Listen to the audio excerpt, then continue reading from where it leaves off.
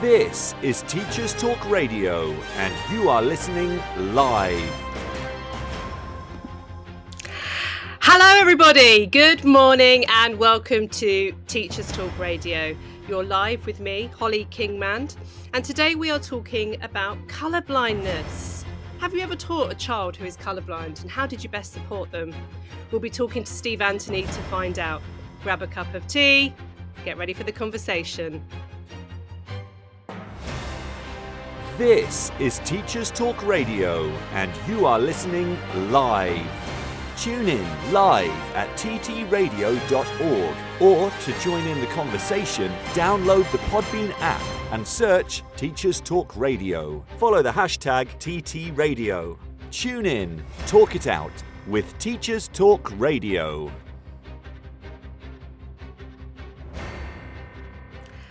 Hello everybody, welcome back to my show. So it's been a whole week since I've been here bringing you those interesting teaching and education conversations outside of those CPD topics and things that we, so deeply need, but just to give us a little bit of variety on what it is that we're covering.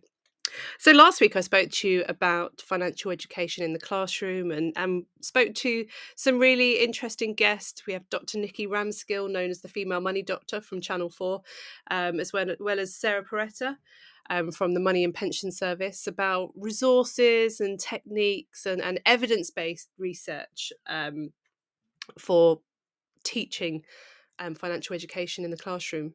And this week we switch over to talking about colour blindness. Now, this is not something that I had given myself any thought to before in my teaching career. It's not something I really knew anything about. And really, the only thing I could think of was going back maybe 6 or 7 years ago, it probably is a little bit more than that, where there was a dress or trainers or something, a picture that was circulating in social media, and some people thought it was white and grey, and some people thought it was turquoise and pink, and everyone had a different idea of what colour this item was, and that's the only thing that I could think of. And then fast forward to June, when I was involved in a really lovely Jubilee event for the National Literacy Trust, and I got to meet author and children's award-winning, I should say, award-winning illustrator and author Steve Anthony. And I found out that he was colourblind. And I thought, what an interesting job to have for somebody who's colourblind. He's an illustrator. He's got wonderful picture books. Children love his books. They've got lovely bright colours, on the cover at least, and we'll talk more about that later. And it got me thinking, how does colour blindness work? How does it work in the classroom? How does it work for those that experience it? How can we best support them? How is it going to prevent them from accessing the things in our classrooms, life? And so it was always on my list of things to cover on a show, to find out a bit more about colour blindness and get some first-hand stories and find some sort of tangible, practical things that we could do to make life a little bit better for our colourblind students. So we're very lucky today that Steve Anthony, as I said, award-winning illustrator, has joined us to talk about his experience of being colourblind, how it's impacted his career, but also the work that he's done in schools and how schools and teachers can best support those students. So without further ado, here's Steve. And I'm joined by Steve now. Steve, thank you so much for joining us on Teachers Talk Radio today. My pleasure. Thanks for having me on here, Holly. No, it's an absolute pleasure. Myself and my children, and very much me, are a big fan of your books and your illustrations. So it's a bit of a treat to be able to talk to you and pick your brain about this topic. So why don't you start by telling us about your career as an illustrator and how you arrived where you are today? So, I mean, first of all, it's really cool to hear that you know about my books. I mean, I've been doing this for I don't know, my first book was published in 2014, which was The Queen's Hat, and I don't know, maybe it's imposter syndrome or something, but whenever someone says, "Oh, we love your books," or "We like your books," or "We've seen your books," I have to say, really?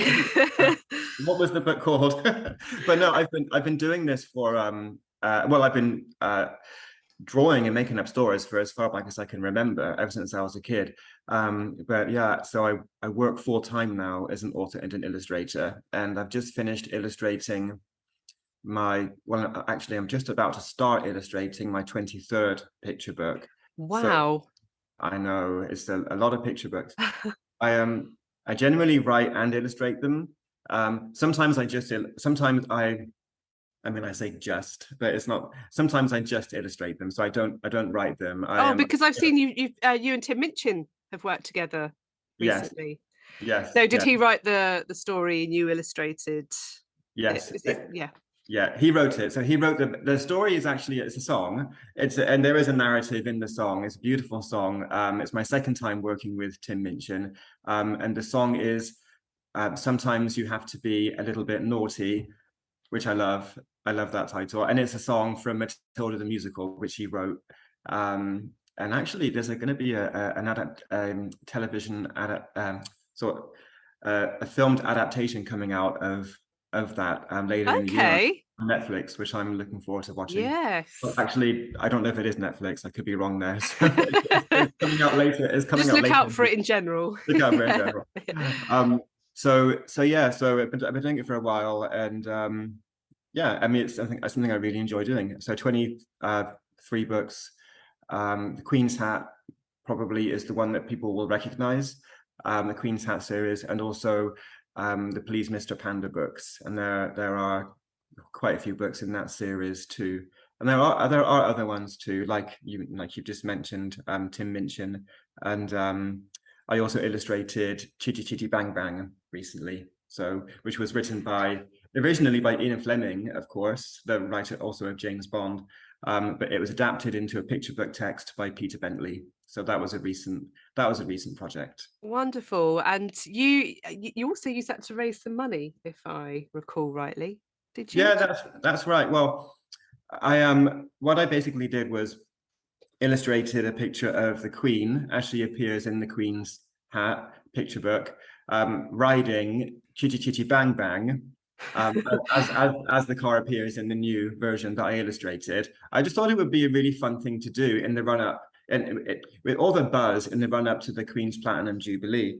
I thought it would be a fun thing to do to not only raise money for the DEC Ukraine appeal, but also to celebrate a picture book, children's books, and one of the most iconic children's book characters, Chitty. So I thought it would be a really fun thing to do. So I asked the Ian Fleming estate if they would allow me to do that, and they were totally on board. They're like, yeah, this is just wonderful. Go for it. So we raised just over, well, at the moment it stands at just over £1,000. Wow, congratulations.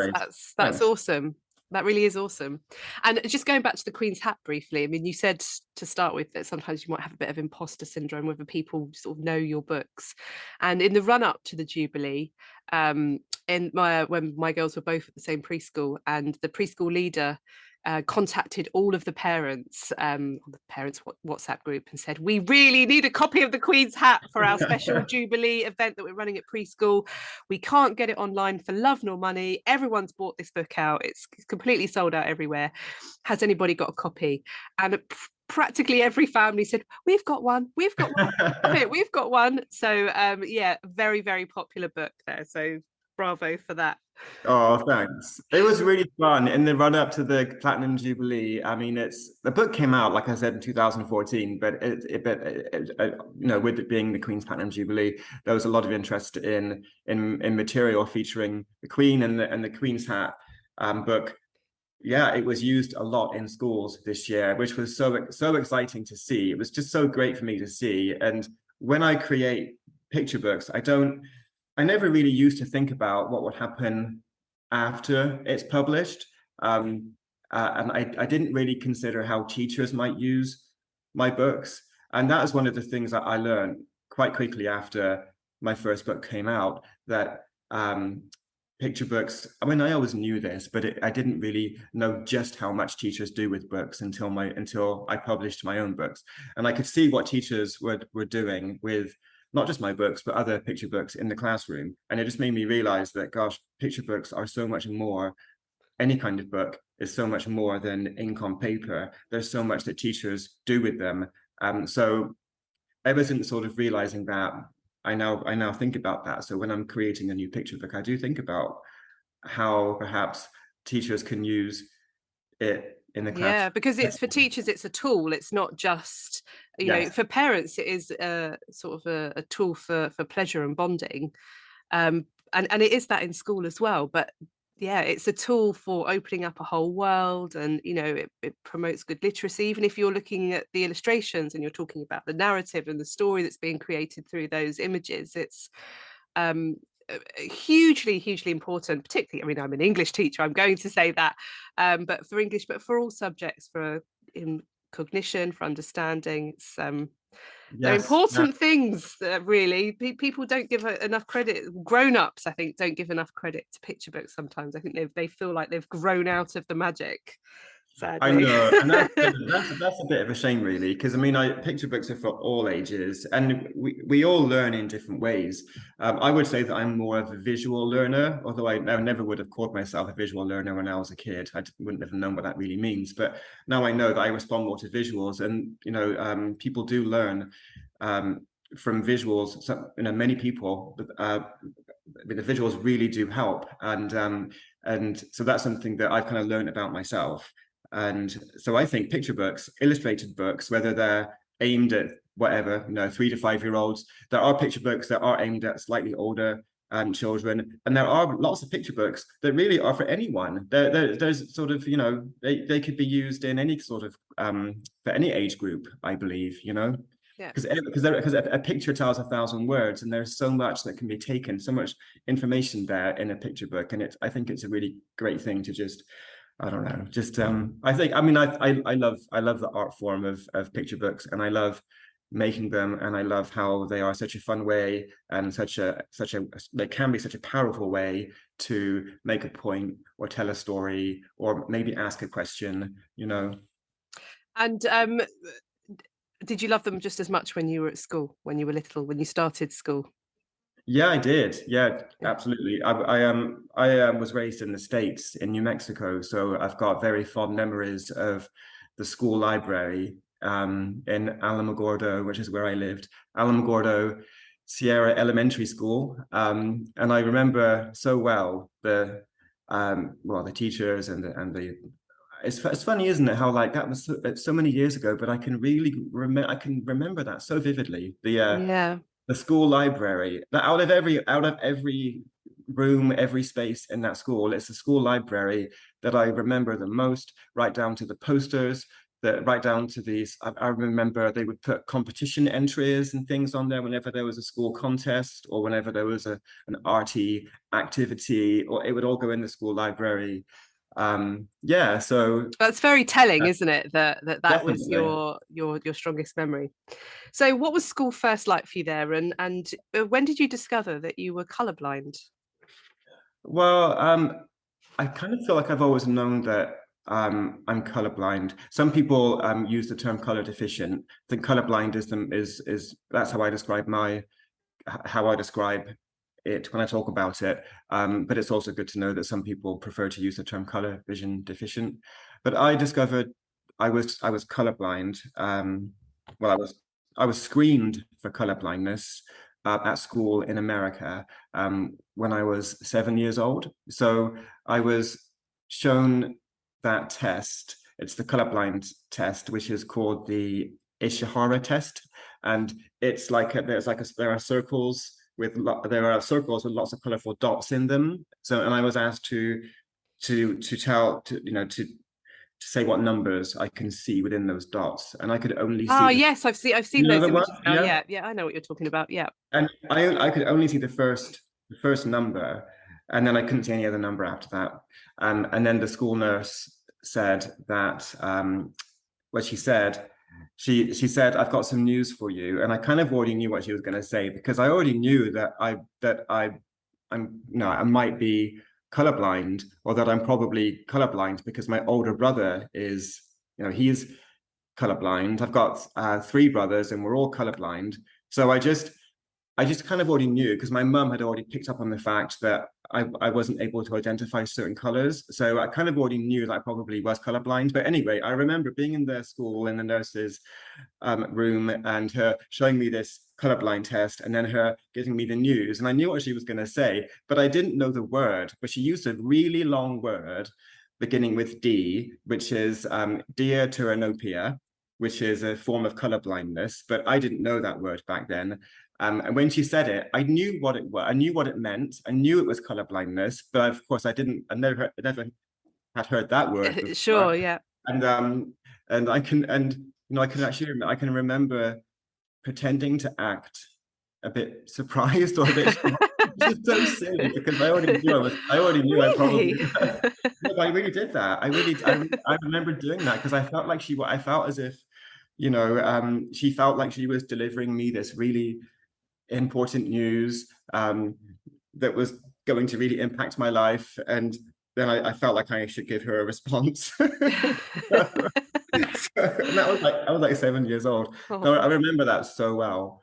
But it definitely has an impact. It has an impact on many things in life. There are different kinds of color blindness. I've got the most common form, which is that one there, can never pronounce it. Diaturanopia, red-green color blindness.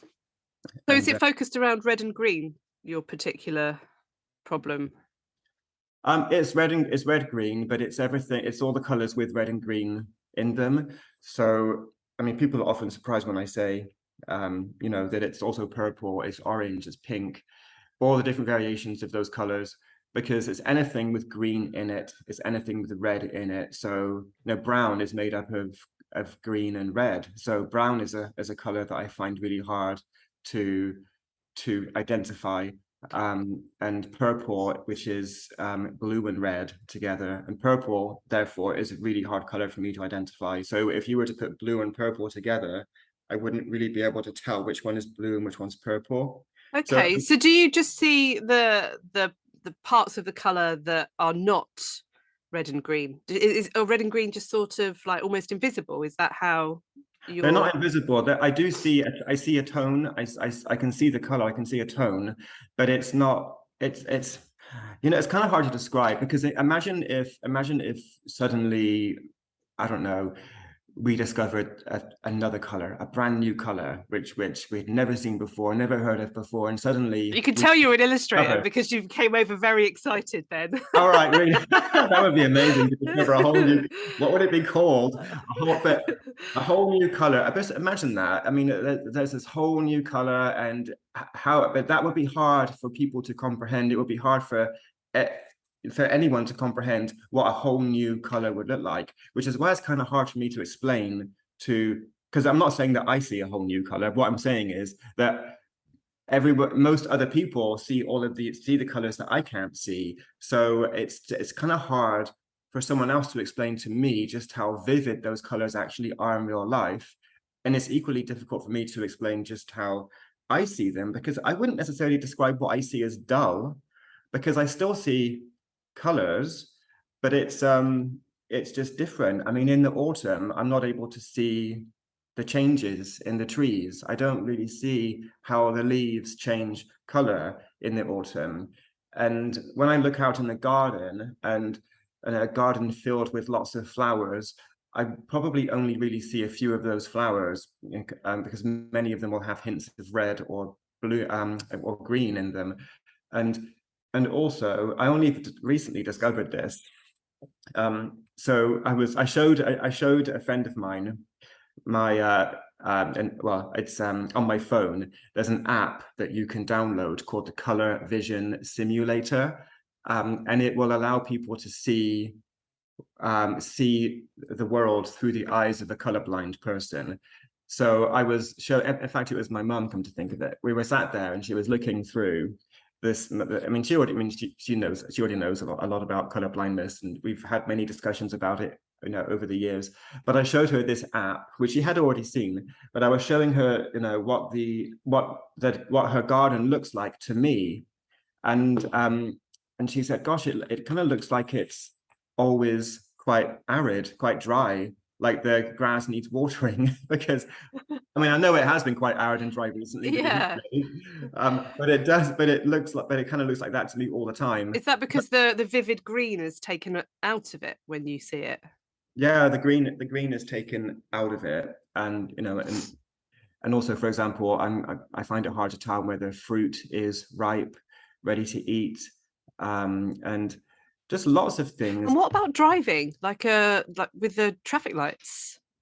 I know the sequence, and that there's the sequence, so I know when to stop and when to go, but it's not because of the colors, it's because of the sequence, and because of that sequence. But I remember ages ago going to another country and seeing, can't even quite remember where it was, and the traffic light was horizontal, not vertical. Oh. And I wasn't actually driving. I wasn't driving. I remember thinking, gosh, if I was driving right now, I'd struggle, because I'm used to it being vertical. I know the sequence, but when it was horizontal, it just threw me, because I wasn't able to tell, when to go or when I would have to stop. And do you also remember in the lockdowns when supermarkets like Lidl and Yes. all the supermarkets, yeah, I say that's the closest, yeah. They had the red and green, and I never knew whether to go or not. I remember, for like most other people, I didn't really go out shopping that much. I kind of limited how often I would go out to do the shopping. And I remember going out to do the shopping, and that was quite a big deal in itself, just going out to do shopping. And I got to the shop, and they had this light, the system, the green and red light, and I just thought, oh my goodness, I don't even know. Like everything is so serious. Of course, we're in a pandemic, and we're all wearing masks, and I don't want to freak anybody out. But do you know what? It's that thing where you're already hyper aware of the situation, and then there's the red and green, and I was like, oh no, do I go? And it's, gosh, that added layer of anxiety must have made it like quite a stressful trip out. It sounds like it shouldn't be that big of a deal, but little things like that can sometimes be quite problematic. And I didn't know whether I should enter or not. So I just decided that whenever I would go to the supermarket, I would just enter, and then if I'm told off, I'll just have to go out and wait for wait for it to change. So red and green can be quite problematic, and unfortunately for colorblind people, in the world that we live in, red means stop, warning. It's stop. It's an important color, isn't it? Yeah. And green normally means go, fully charged, vacant. Like public toilets, for example, I never know whether it's empty, so I always have to knock, because I don't want to try to open it and then discover it's locked, because it looks like I'm trying to get in. Yeah. It's a bit awkward. So yeah, things like that, and it does impact my role as an illustrator as well. Yeah. So how does that work as an illustrator? Because I briefly mentioned in our intro today that we met and worked very briefly together on a National Literacy Trust project around the time of the Queen's Jubilee. And at the start of the event, I remember you holding up to the other people who were sort of working behind the scenes, holding up different reds and saying, can you just help me find which one is I think you said the brightest red, or and I thought, what? And then I realized, of course, because I'd read that you were colorblind and you just needed a little bit of assistance. So how does it impact what you do as an illustrator? Well, every new picture book project presents new challenges that do relate to my colorblindness. So my first book, The Queen's Hat, is all in red, white, and blue and black. Those are the main colors in that book. And I didn't think to myself, right, I'm gonna, this book is about the Queen chasing her hat all around London. I'm going to make it like super British and use the Union Jack colors. Like, that wasn't my train of thought when I was working on the book. I mean, the book was inspired, the story itself was inspired by a photograph I saw in a newspaper of the Queen holding onto her hat on a windy day. And I imagined what would happen if the wind took her hat, and where would it take her hat, and what would happen. And that's how the story was born. But so I started to work on the story, and whenever it comes to illustrating things like I don't know, certain scenes like grass and the sky and skin tones and the color of clothing and things like that, I just sometimes I don't know what to do or where to start. So with the Queen's hat, I decided to approach color a bit differently. I decided to actually just use very few colors, and I thought, well, what would be the best colors to use for this book? And Union Jack was the obvious choice because it's about London and it's about the Queen chasing her hat. So that for me was like an epiphany. I thought, well, I can do this way. I don't need to color the grass in green or the sky in blue. I can just use these few colors. So I did that. So the Queen's hat was in red, white, and blue and black, and the Queen's handbag, the sequel, also was in red, white, and blue and black, but the colors were reversed. And in the Mr. Panda books, all of the animals, every single one of the animals are black and white. And Please Mr. Panda is one of my most popular books. The Queen's Hat is very popular here in the UK, but internationally, Mr. Panda is my most popular book. And at first glance, you'd look at it and think it looks like a nice, colorful book. You wouldn't think, oh, that person, the illustrator, hasn't used that many colors. And it's because the panda's carrying colorful donuts, and I don't know what colors those donuts are. I just picked random colors. But all the animals in those books are black and white. So that's what I do. I think about the color before, or kind of round about the time when I'm developing the story. I think of the color, like how can I illustrate this? Like what's going to work for me? And then sometimes I get really stuck. Sometimes I commit to a project and I get stuck because I just think I can't do this. Like I can't do this. I don't know what I'm doing. I don't know what these colors are. And that normally happens when I'm illustrating somebody else's work. Really? And that's why I haven't really illustrated that many books that I haven't written. I tend to be quite selective because when I'm writing my own work and illustrating my own books, I feel like I'm in charge of like how I'm going to approach it, like what colors I'm going to use, how those colors inform the story. Because every color I use is intentional. There's like a reason for that color, and I have a very sort of strict palette. Otherwise, I get really confused very, very, very quickly. So when I Grow Up, which was a book by written by Tim Minchin, that was based on the song from Matilda the musical, came out a few years ago. That was my first time illustrating a full color book, and it was a huge learning curve. It really helped me to expand my comfort zone, and I realized, okay, I can use colors. It's going to take me longer than my usual approach, but it's something I can do. So yeah, it does impact my work. And sometimes I might write a story and think to myself, I don't know if I'm the person that can illustrate this. I don't know if I'm the best person to illustrate it, because this story that I've written, I think probably needs to have like loads of colors and I don't know, quite painterly or whatever. Sometimes I can visualize it in my head, and I realize that it might be difficult for me to get that vision in my head and to transfer what's up there to what's on the page in the same way. In the same wow. way. Yeah. Absolutely fascinating.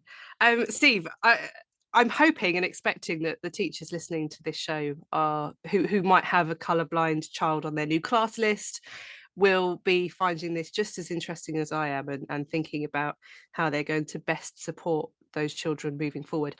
We're just going to go to the news, and when we come back, we're going to talk more about how colour blindness might work for a child in the classroom, and how we can best help them.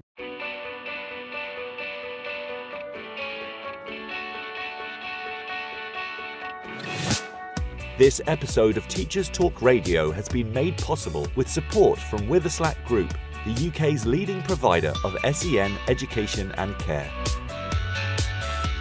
They're here to support you too through an ever-growing offer of free resources, including webinars, podcasts, articles, and events aimed at supporting teaching professionals like you. Visit their website at www.witherslackgroup.co.uk to find out more.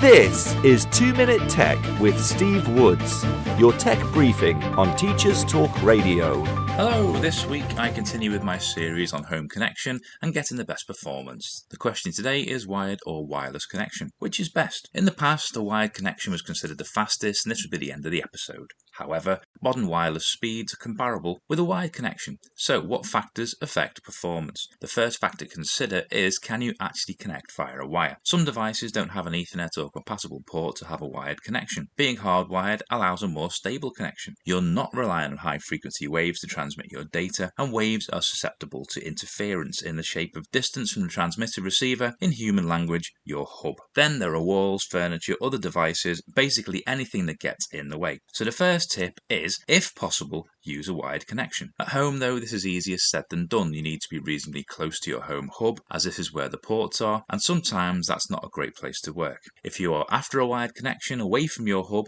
then take a look at using power line adapters. These are two plugs that use your existing home electric wiring to create a virtual wired connection to anywhere in the building that has a plug socket. They are relatively cheap, and some can also be used as wireless extenders, allowing you to create a better Wi-Fi coverage in dark spots in your home. At around £30 to £50, it's a relatively cheap and aesthetically pleasing option compared to running cables around your home. Meshing is the next solution to improve coverage. More recently, homes have been adopting the mesh system. Meshing is linking wireless access points together to extend their range. All have the same sign-in, so you can seamlessly move from one to the other with uninterrupted connection. Starting at around £80, it's a more expensive option, but if you only have devices that use Wi-Fi, this might be the answer for you. With most home networks, after bandwidth availability, interference is your next enemy. Always try to place your home hub in the most central place if the telephone sockets allow, otherwise consider power line adapters or meshing. Most modern internet providers give you options to buy these devices from them. This will guarantee it works for your network, but be aware this will come at a higher price tag. If this has given you food for thought, I'd love to hear from you. Why not get in touch at TT Radio 2022? Follow us and tell us what you want to know about tech.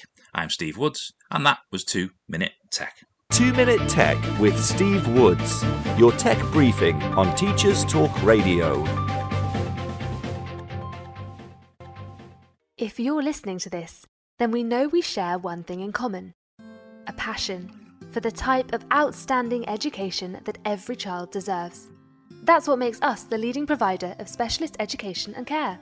We need people like you to help us achieve even more.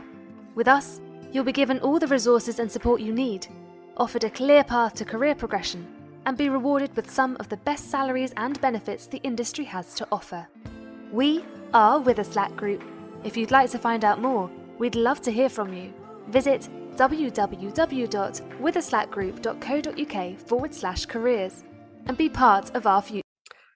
Hello, welcome back from the news. I'm still here with Steve Anthony, award-winning illustrator and author, who is also colourblind, and we're talking about discovering and supporting colourblindness in the classroom. We've just heard all about Steve's incredible career and how he has not just overcome his colourblindness, but has found ways to work with his colourblindness. So welcome back, Steve.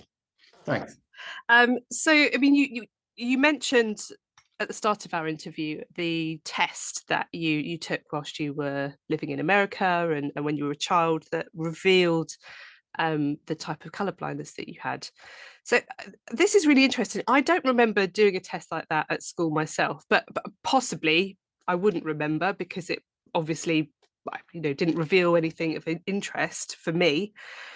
Is that a standard test for all children, or is that standard in America, or did you have to have that test because there were suspicions that you were colourblind? It was standard in America. There were no suspicions I might be colourblind, and that certainly wasn't the reason why I was tested. Every child was tested. Unfortunately, in the UK, children aren't tested for colourblindness, and screening stopped in schools in the UK back in 2009, which is such a shame because there are going to be so many young people that are colourblind that have never been diagnosed with. And they might be really confused about that. Yeah, really confused. I feel I'm really grateful for the fact that I knew that I knew about my condition, when I was younger. Otherwise, it would have been really confusing for me, especially because I'm an illustrator. When I was a child, I was very artistic and I liked to use the crayons and draw pictures. And I can remember, this was, by the way, after my diagnosis in the States. I can remember being sat in the classroom drawing a picture, and the teacher asked me why did I color the sky in the wrong color. And I mean, it was because that must have been part of the assignment. We had to color in, certain things, certain colors, and I did it wrong. And she wasn't like horrible or anything. She wasn't really horrible to me, but I remember thinking, oh gosh, I think that was one of my earliest memories of realizing that I might face some challenges, because of my color blindness. But children aren't screened for it here in the UK, and it's through no fault of the teachers, because I know that teachers would absolutely want to support their colorblind pupils if they knew that they had colorblind pupils in learners in the class. But I mean, for example, I recently visited a school to talk about this colorblind awareness campaign that I'm doing with a nonprofit organization called Colorblind Awareness. We went to this school to launch this campaign, and it was going back to the Queen's hat. It was to encourage children to redesign the Queen's hat, to color in the Queen's hat in whatever colors they want to color in the hat, and then to use the app I mentioned earlier, the Color Vision Simulator app, to see how the hat looks through the eyes of a colorblind person. So it was this campaign that we were launching, and we were speaking to the head teacher, and the head teacher said that he didn't know anything at all really much about colorblindness. He didn't realize that, and it's through no fault of his own. I mean, it's just it kind of is what it is, unfortunately, because there isn't that much awareness out there of what colorblindness is or what it means to be colorblindness. And one in every statistically there will be one colorblind person in every classroom. Oh wow, that's quite a high statistic. Statistically, there will be possibly more. It's about 4.5% of the entire population, and it is mostly a genetic condition. I mean, there are other ways that you can develop the condition, but it's mostly genetic, and it's passed down through a mother. So my mother would have passed down the colorblind gene to me. And was she colorblind? Because I remember you saying that your brothers were all colorblind as well. Yes, they're all colorblind. There's 4 of us, and we're all colorblind. She isn't colorblind. It's less common. So basically, it's 1 in every 12 men are colorblind, and 1 in every 200 women are colorblind. So it is more common in men, and it kind of does work out that, as I said earlier, there will be at least one person in every classroom that is colorblind, and they probably won't even know it, which is a shame, because color can be so crucial when it comes to learning and development in schools, and it is one of those things that you kind of take for granted and you don't really think much about, and things like color coding and graphs and maps. Like, here's a list of all the things that colorblind people, especially children, are going to find really hard in schools. So color coding, maps, graphs, charts, identifying certain objects. Some educational games involve picking colors, choosing the red color or the green, whatever. Sports can be quite problematic as well, because when it comes to things like the clothing, the kits. Oh yeah, like if you've got a red tabard and a green tabard to denote 2 different teams, that must be difficult as well.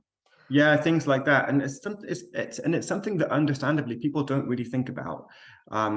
So I could be watching a football match and I may not be able to tell who's who, like who I'm meant to be rooting for, because I can't really see the colors. That does happen, and yeah. So back to the school setting. So things like that, and art is another thing as well.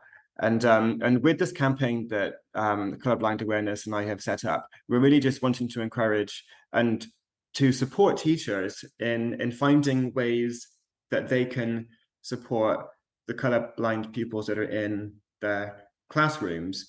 And because colorblind screening isn't happening, a teacher won't know, they won't know if there's a colorblind person, but there are things that teachers can do to make their classrooms more colorblind friendly. Okay. So one of the things that teachers can do, which, you know, it's probably the simplest thing, I would say. And if you don't have much time, I think the most effective thing you can do is to label colors.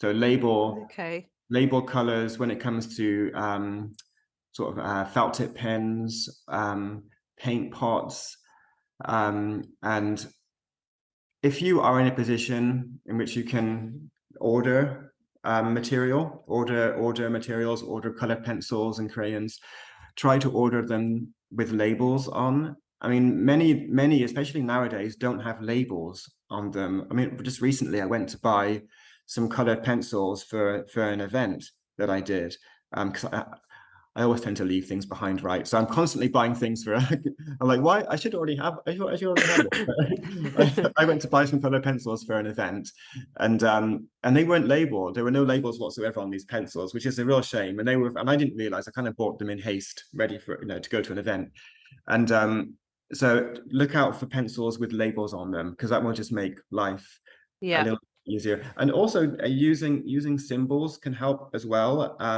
So, like, for example, I know that a banana is yellow. And although I may not be able to see the yellow of the banana, because it might be a bit green, like I said earlier, with regards to not knowing if food is quite ripe, if fruit is. Yeah, of course, yeah. But we know that a banana is yellow. We know that an orange piece of fruit is orange, and a pillar box is red. So symbols like that can sometimes be used in a creative way in the classroom setting to sort of as opposed to color coding. There are little things you can do just to tweak, because I know many things are color coded, but there are little things you can do just to tweak it slightly so that it's a bit more friendly towards colorblind people. So if you're going to have something color coded with the yellow, especially like in a reception setting, let's say, or year 1 or year 2, then you could have like a little symbol of a banana or something. Yeah, that makes perfect sense. Yeah, just to know that it's yellow. And it's things like that that really do make a big difference, because it can be a great source of frustration, and sadly it will affect a child's self-confidence and self-belief and their motivation. If they constantly feel as though they're not quite, they're not getting it right, and they're not sure why. Yes. Yeah, it can be frustrating. So if a teacher suspects one of their children, one of their learners in, if we talk sort of reception, key stage 1, that really, those really early years, if they suspect a child is colourblind, is there a route to having screening? I mean, I know you said it's not done as a sort of a blanket screening in the UK anymore, but can they still get screening for particular children? It's not done as a blanket screening. There is the colorblind test, the Ishihara test. But can that be administered sort of at school, or does it? Well, it needs to be, in order to receive a diagnosis, it needs to be someone qualified to give that diagnosis as well. See, so I mean, you can certainly, anyone can order one of these test books. I don't think they're that. I think they're kind of pricey, actually, which is a bit of a shame. I had a look just the other day, and they're not cheap. But so anyone can order one of those, but not anyone can diagnose somebody with color blindness. It's such a shame that screening isn't there.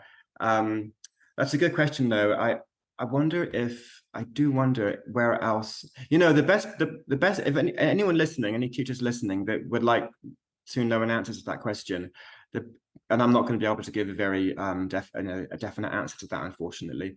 I would recommend going on to a website called colorblindawareness.org. There's a lot of resources on that website. There's so much information there. It talks about the different kinds of colorblindness, how different ways in which you can support colorblind children. There's a really, really good video on there as well. In fact, if you go into YouTube, and I think if you just type in something like colorblind awareness video, it will come up as one of the first results. It's a really good video of it just points out all the different things that can be problematic in the school setting, and it's a bit of an eye opener. Anyone can download the Colour Vision Simulator app, which is free to download, and that will allow people to see how colorblind people view the world. And you can download onto any excuse me, any kind of smart device, like an iPad or smartphone. Sure. So, and that's really quite useful. If anything, it's a really useful tool for seeing just how different other people see the world. I mean, that in itself is quite a revelation for many people. So, excuse me, sorry. So it's really, really useful. Okay. I kind of feel like there really isn't enough awareness, is there? Because talking to you about this, and I had in all of my teaching career, I've never given any consideration to colourblindness whatsoever.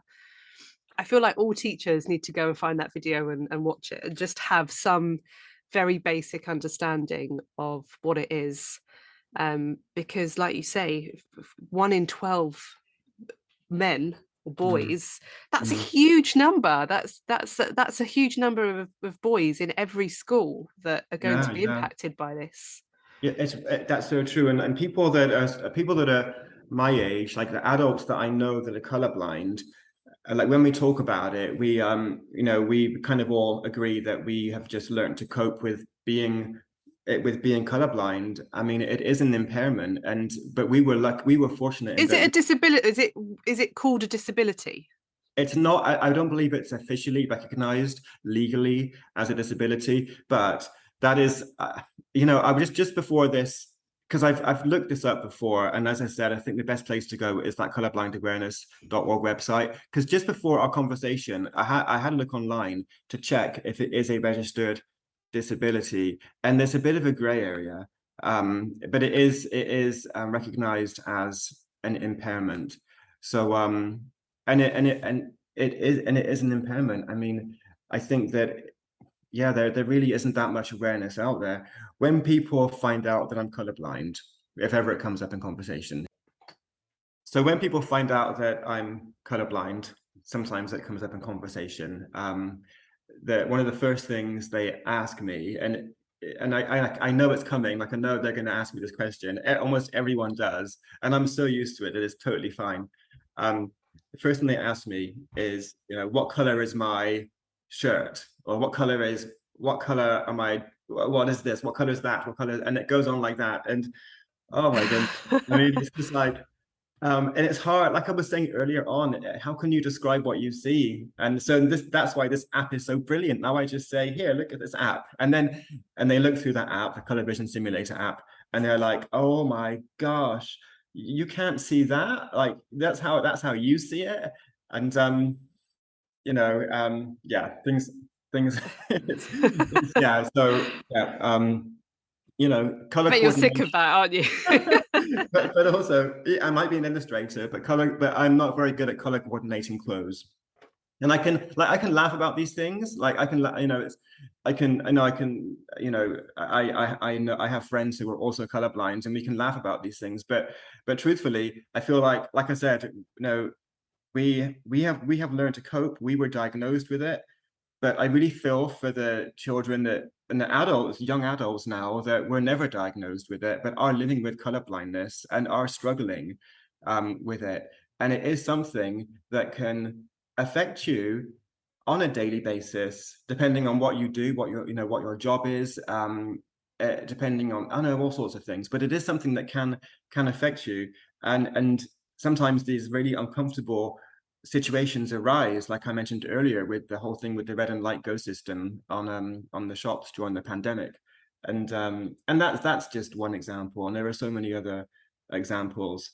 Sometimes I come across books that have just been published, and I can't read the title because the designer used something like red letters on a maybe a green background or something like that, and I look at the book and I think, if that designer, if that author, if that illustrator knew that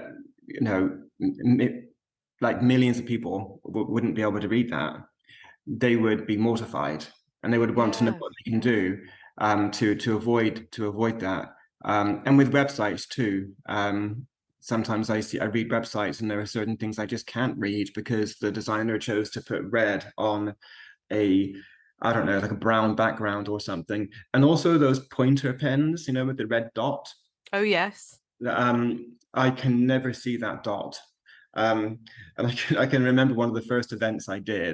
It's because it's red, it's tiny, and because I've got red-green color blindness, I just can't see it. I remember the first event that I did at a school, and there was a huge one of the first events, and there was a huge screen behind me, and I had one of those pointers, and it was the Queen's hat, right? So it's we were playing Spot the Butler. So the butler is hidden on almost every page, and so we were playing Spot the Butler in the Queen's hat, and I had this pointer to sort of show them where the butler is. And I was looking at it thinking, oh my goodness, I should have thought this through. Because I said, can anyone see that red? And I was like, oh no, okay, I'm going to use a blue one in future. Blue pointer. Excellent. Steve, this has been such a lovely conversation and so eye-opening and warm and informative, and I'm sure our listeners will have thoroughly enjoyed listening to this. But before you go, I always ask the same question. Who is your favourite teacher at school and why? Oh my gosh. That's not a hard question for me to answer. There a few spring to mind, but if I had to really choose one from the school in America, because that's where I received most of my education, it would be Mrs. Adams, and she was my art teacher, and it was just so fun. I mean, she was so creative and just full of flair. And I never forget when she said it's so important. Like she said, when she finished your illustration, when she finished your drawing, sign it, and make sure people can read it, read your signature. And whenever I do school events and I do a how to draw session, and we all draw a picture, I always tell the children, even the really young ones that may perhaps can't write their name, to just do a squiggle, just write your name. If you can't write it, then just draw something just to show that it's yours and that you did it. And that is one of the many things that she said that's really stuck. But also she wrote, she was an author. She wrote stories, and she asked me to illustrate. I was going through a tough time, I remember, this one particular year, and she was aware of that. And she had written this story, and she asked me to illustrate it. So like for lunchtime, for example, when I didn't really want to hang out in the cafeteria or whatever, I would go into her classroom and illustrate these pictures for her story. And I don't know whatever happened to that story, but that meant a lot. That really did mean a lot for me at that time. So the power of teachers. Yeah. Oh gosh, it's lovely. Absolutely. I always love asking this question on the end of my radio show, because across it's been over a year now that I've been hosting, but there's been such a broad range of reasons, but those reasons really all just boil down to someone taking the time to really think about what a child needs at that moment. So yeah, absolutely lovely. Steve, it's been such a pleasure to have you on the show. Thank you so much. And for anyone listening, I'll make sure on the Teachers Talk Radio social media channels that we find that colourblind awareness video and we share it so everyone gets a chance to watch that before they go back to school. Thank you. Thank you so much. Wow, wasn't that just a fab conversation? Thank you so much to Steve for that. So if you are starting back at school in a couple of weeks, or if you're in Scotland, you might have already been back for a little while. How's it going? How do you think it's going to go? What needs to happen in education? Colourblindness is important. The statistics are probably higher than we might have imagined before this conversation today. But there are some really big factors at play in education at the moment. Now, next week on my show, I'm going to be discussing what people think needs to happen in education. And the reason I'm going to do this show is because after the A-level results day last week, I came across a post from Ben Fogle about the education system, and I copied I credited him for it, of course, tagged him into it. I copied his statement and shared it on my social media, Holly Kingman, Holly's Classroom. And it had 10,379 shares and counting. The comments are still popping up day on day on day. Everyone sharing their 10 pence of what needs to happen in education. Now, I'm just going to read you the post now, because if it makes you cross or hopeful or have an idea of what you think should happen, then maybe you need to get in touch with me about the show next week. Ben Fogle writes, "Isn't it amazing that in 2022, in one of the most advanced, developed countries in the world, that our education system still distinguishes the difference between success and failure with a simple letter, A, B, or C, or in my case, N and U. I failed my exams, but I'd argue that exams failed me. They crushed my spirit. Let me be clear, education and exam excellence are vital, and for those who plan to follow vocational work into the sciences or medicine. Work hard and you will rise to the top of academia and become the next great doctor or scientist. But it is not one size fits all. We are not all destined to be physicists or brain surgeons. Learning and education are key in life, but our obsession with exams as a means of testing and qualifying an individual is as archaic as it is broken. There are some people who are better equipped at absorbing and cramming information and then regurgitating it on command. Exams are an unfair marker of our talent and ability because they assume that we are all the same. When I look at my children, I reflect on their personality, their kindness, their interest, their ability to interact, sociability, curiosity, thoughtfulness. We are so much more than an exam grade. For many years, my exam grades made me feel inadequate. I felt like a failure, despite my ability to excel and achieve in other areas. For me, the pressure of expectation at such a vulnerable part of my life crushed my spirit. I would prefer my children to learn the school of life. Rather than exams, I'd prefer to learn how to grow crops, cook healthily, and do DIY. Real life skills. Exams instill a notion of competition too early. If you have failed your exams today, don't be too despondent. We live in a world where there is always another way. It is not survival of the smartest, but of the most versatile and resourceful. We want all-rounders. The key, of course, are the real heroes. The teachers. I was quite happy when he said that. Underpaid and under-resourced. They should be the pillars of our community, teaching for life, not for league tables. The letter of our A-level results does not define you. It is your character that counts." Now, as I said, that post received 10,379 shares on my social media platform alone, and I know it's been shared widely. Lots of feedback, lots of comments. I want to know what you think needs to happen in education. You don't need to be a teacher. You don't need to be a leader in education. You can just be somebody who has an opinion. If you'd like to get in touch, you can contact me on Facebook, Instagram, Twitter, or by email. And you'll find me, Holly Kingman, Holly's Classroom. You'll find me somewhere. So next week we'll be having that conversation. I'll be hearing from all sorts of people, and I am hoping to rope my husband in, who's a deputy head teacher, to discuss some of the comments on that post. But for now, that's the end of my show this week, the end of the Thursday morning break with me, Holly Kingman, on Teachers Talk Radio. I look forward to seeing you bright and breezy next week, just before we go back to school. You've been listening to Teachers Talk Radio. Tune in live and listen back at ttradio.org. We look forward to hearing from you next time on Teachers Talk Radio.